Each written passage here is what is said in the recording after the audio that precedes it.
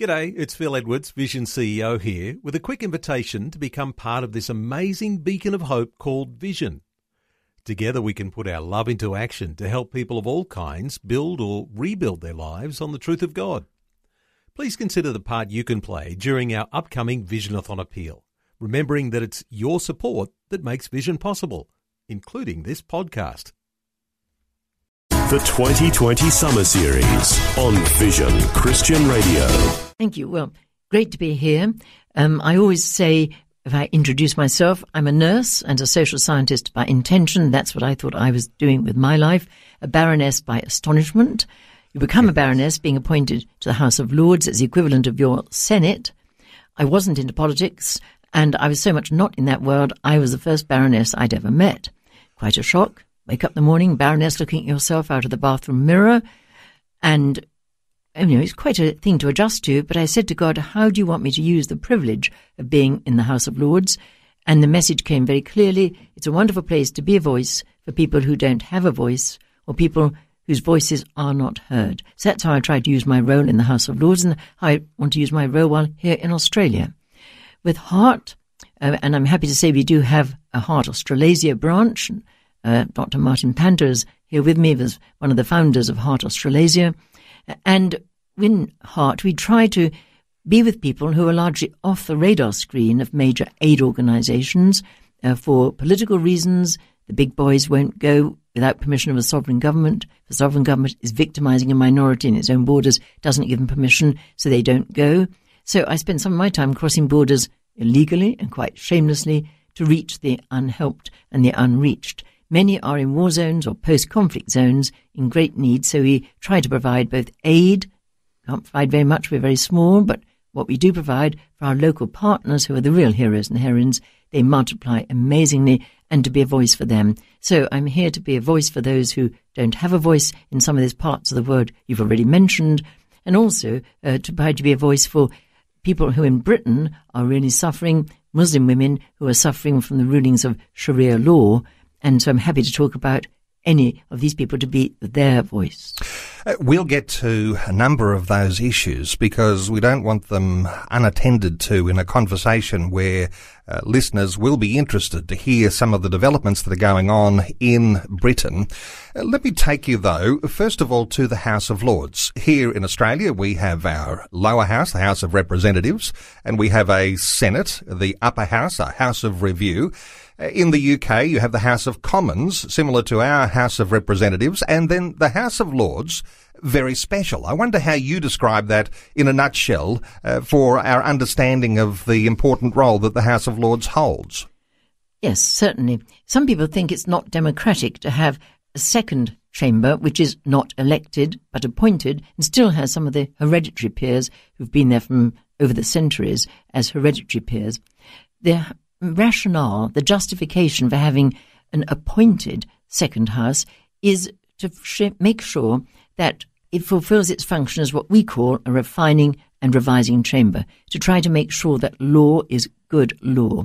So there are people who are appointed to the House of Lords who could never stand for election, like the law lords, like former chiefs of defence staff, like former ambassadors, like principals of universities. People who bring a lot of wisdom, experience, expertise, and who really do scrutinise legislation as it's going through Parliament. And that is a very serious role of the House of Lords, to make sure law is good law, and at its most serious, it really does scrutinise legislation in great detail, much more detail than can be given in the House of Commons, and with much greater expertise than elected representatives who, rightly, democratically represent their own communities, but don't necessarily have the knowledge to look at law in great detail. So that's a justification for the House of Lords, and at its best, it serves that role very well. These days you're on the crossbench. You did spend 10 years as the Deputy Speaker in the House of Lords. Your appointment came for a peerage from former Prime Minister Margaret Thatcher. And she recognised something in you that would allow your thoughts, your influence, to be brought into the House of Lords, which already has a very strong and sound Christian base. But what sort of influence have you felt over the years you've been allowed by the privilege of being appointed Baroness? Well, just for the record, in case any of your very savvy listeners look up Wikipedia, I was actually a deputy speaker. There's a group of us. It's not quite as grand as the deputy speaker, Okay. but also for 20 years. So just to put the record straight. But it's a great privilege. But originally, I was appointed by Margaret Thatcher way back. I'm very old. I'm 81, by the way. I was appointed way back in 1982 to the House of Lords because of the battles I fought for academic freedom in a time when academic freedom was very much under threat in the UK in the 1970s, with a very heavy infiltration by the hardline Communist Party, far left and further left. Not Labour Party. I used to be a Labour Party supporter once upon a time, but this is the really hardline Communist and Soviet-funded infiltration into higher education in the 1970s. I was head of a Department of Social Sciences. 20 of my academic staff, 16 of my 20 academic staff were Communist Party or further left. Their definition of higher education was not mine. Mine is freedom to pursue the truth within the canons of academic rigour, and as a Christian to stand for love. What was going on in my department, but also elsewhere in higher education, was academic blackmail, was corruption of the intellectual process, and often physical violence. It was rough, tough stuff in the soft underbelly of higher education. Social sciences, teacher education, media studies, humanitarian, and the other sort of subjects, such as the humanities. That was really serious stuff going on there. Students got a very raw deal.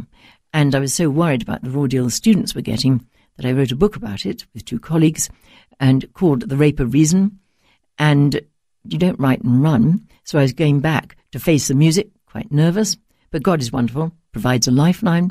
A very famous columnist, then writing in the Times, on the day before the book was due to be published, did a wonderful piece saying this is the most important book for the future of democracy he'd read for the last 10 years, and he was going to devote his remaining 2 articles that week to discussing it. So he gave us 3 articles, which before he'd only ever done for Mozart and Solzhenitsyn.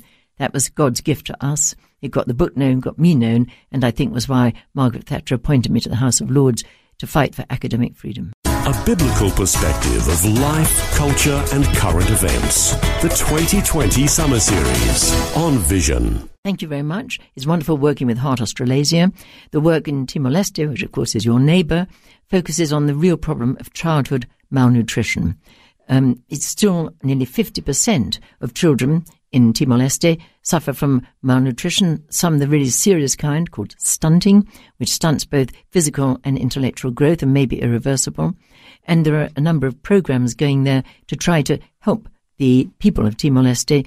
And one of my passionate principles in Heart is you don't just go and lecture or talk to people, you work through local people. You enable local people to help their own people. That's the way to do it. And one of the ways which we've been doing that has been a program called Heam Health in Timor-Leste, where children who were badly malnourished would come and they'd receive the nutritional support, and they'd go back to their villages, healthy kids, and adult relative would come and be taught how to grow nutritious food from the ground to the table. It's not an infertile land, but there's a lot of ignorance, a lot of superstition, a lot of cultural obstacles. And so that particular program, the adults who came went back with the knowledge of how to grow healthy food and cook it and enjoy it. They'd share that with the communities. Now there's a significant number of community gardens, community farms, local people teaching local people. And the program that's being organized by Heart Australasia is also working with local people, helping to educate them. And in this case, particularly one of the foci is spacing of births. Because at the moment, many women have births year after year after year, and of course they don't have enough breast milk to provide enough food for their children, and they don't know how to give their children really healthy diet. They tend to give them rice water, which doesn't have very much. So there's a lot of work going on there, providing education and support, but with the local people, through the local people, for the local people. Caroline, we mentioned some of those nations that you're working in. Take us to some of the more tragic cases in nations, places like Nigeria, where there's all sorts of challenging issues between those who are Islamic in the north and those who are Christian in the south. There's also a north and south issue with Sudan and the most recent nation, South Sudan. You visit these places personally and you see what sort of conditions people are suffering under. Well, I'd very much like you, please, to care about and pray about our Christian brothers and sisters suffering persecution. St. Paul said in his letter to the church at Corinth, when one part of the body of Christ suffers, we all suffer. Nigeria, you may be aware that in recent months, hundreds of Christians have been killed in northern Nigeria and in Central Belt Plateau State. And when I was there last time, I was in 4 villages which had been destroyed by the Fulani herdsmen, who traditionally have been reasonably peaceable, but recently have become armed and are attacking Christian villages, doing land grab. I was in 4 villages which had been destroyed. I stood in the pastor's house where he had been slaughtered. So Nigeria, there is a lot of need for prayer. There's real persecution going on. So please pray for Nigeria. In Sudan, we worked there. Last year we crossed the border, spent quite a bit of my time crossing borders illegally to reach the unreached and the unhelped. The Nuba Mountains, they're Christians, they're traditional believers, they're Muslims, they're all suffering at the hands of the Islamist regime, which will kill Muslims who don't support its Islamist ideology. We've been told that people have been forced to flee from their homes in the valleys and their farms up into mountains with deadly snakes because of constant aerial bombardment from Khartoum. So we arrived. I said I needed to see that to get the evidence. Slightly regretted it. We'd taken the bottom of a huge mountain. I banged up my knee, falling over a tree at the airport. We climbed for 2.5 hours up this steep mountain with boulders and rocks in 40 degrees heat, but it was so important to be there. We met the people who were suffering up there, people hiding in caves with deadly snakes. I met a girl who'd been bitten by a cobra. She survived. Most don't. Met a man with 6 children in his family. He built a straw extension to the cave, a bit more room for his family. When one of Khartoum's bombers came over, a shell set fire to the straw around his cave. 5 of his 6 children were burnt alive. I met the 6, burnt and horribly traumatized. It is real tragedy and needs real prayer. But also, I have huge respect for their dedication for the future. We always ask our local partners, what's your priority? Because we believe not in telling them what we're going to do, but asking them the dignity of choice. They said, well, we need everything. We need medicine, we need food, but above all, we need education, because children are our future. And just very quickly, this made me feel pretty humble. They take the Kenya curriculum, because that's a high-quality curriculum, and they can't have education in schools because Khartoum targets any buildings where people gather, churches, mosques, schools, clinics, markets. So they have to have education outdoors. But exams outdoors is quite a challenge. They have invigilators who come up from Kenya. They fly in, and about 1,000 kids gather in one place for their exams. Our lovely partner, Najwa, told us how she had to ask each child to bring a large stone. When they arrived, she said, you know why I asked you to bring a large stone? Because when you hear the bombers coming, you put your exam papers neatly together. You put the large stone on those exam papers, and then you run. You'll hide in those caves. You lie flat on the ground. When the bombers have gone, you can return. Your exam papers will not have blown away in the blast or the wind, and you can continue your exams. Exam pressure with a little bit of a difference, but they do as well in those exams as many of their Kenyan counterparts. A biblical perspective of life, culture and current events. The 2020 Summer Series on Vision. In Heart, Humanitarian Aid Relief Trust, we always work with local partners. We honour and respect them and enable them to make the difference for their own people. And we're always welcomed with enormous gratitude and appreciation. We did a lot of work in the little Armenian enclave called Nagorno-Karabakh that Stalin stuck in Azerbaijan. Azerbaijan tried to carry out ethnic cleansing of the Armenians who lived there. Armenia, the first nation in the world to become Christian in 301, 4th century churches. I was there in the early 90s when Azerbaijan was firing 400 Grad missiles a day on the little capital city, low-flying aerial bombardment. It was the most high-intensity conflict of the early 90s, a hell on earth. The Armenians hung in there with courage and a lot of miracles.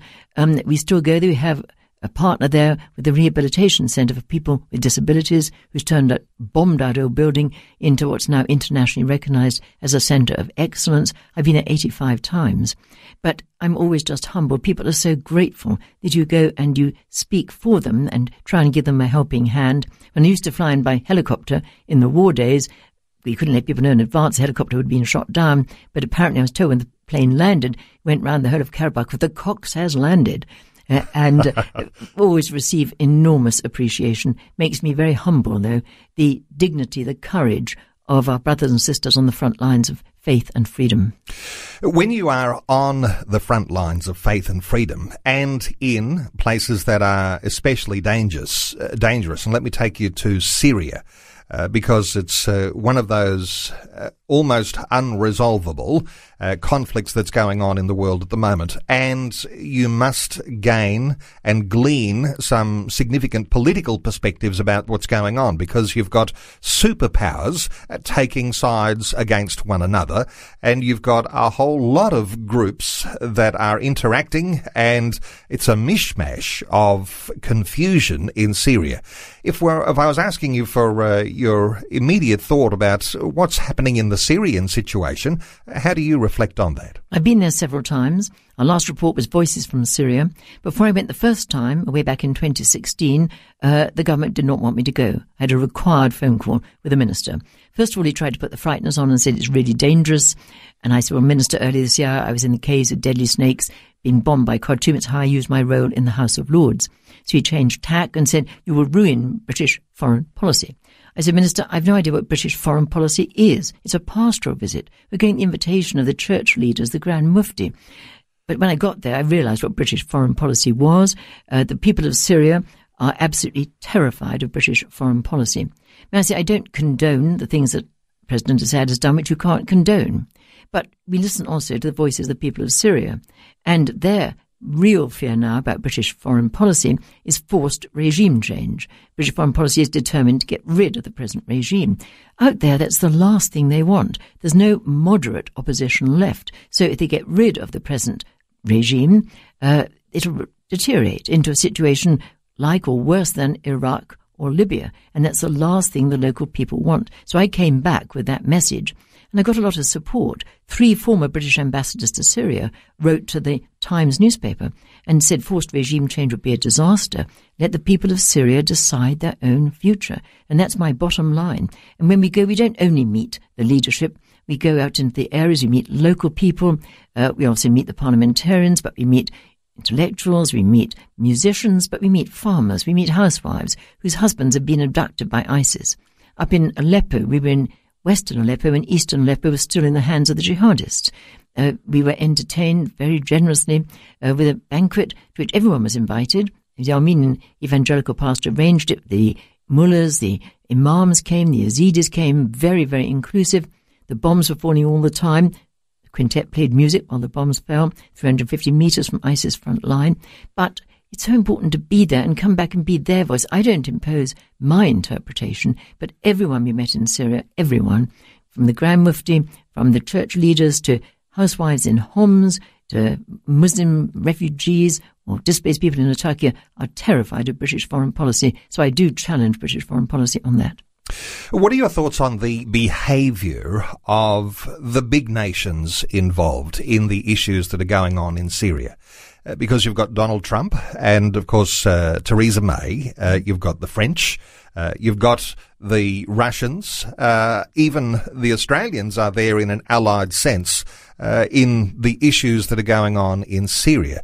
What are your thoughts for the behaviour of big nations around Syria and the challenges that are coming because of that? Deeply, deeply disturbing, needs a lot of prayer.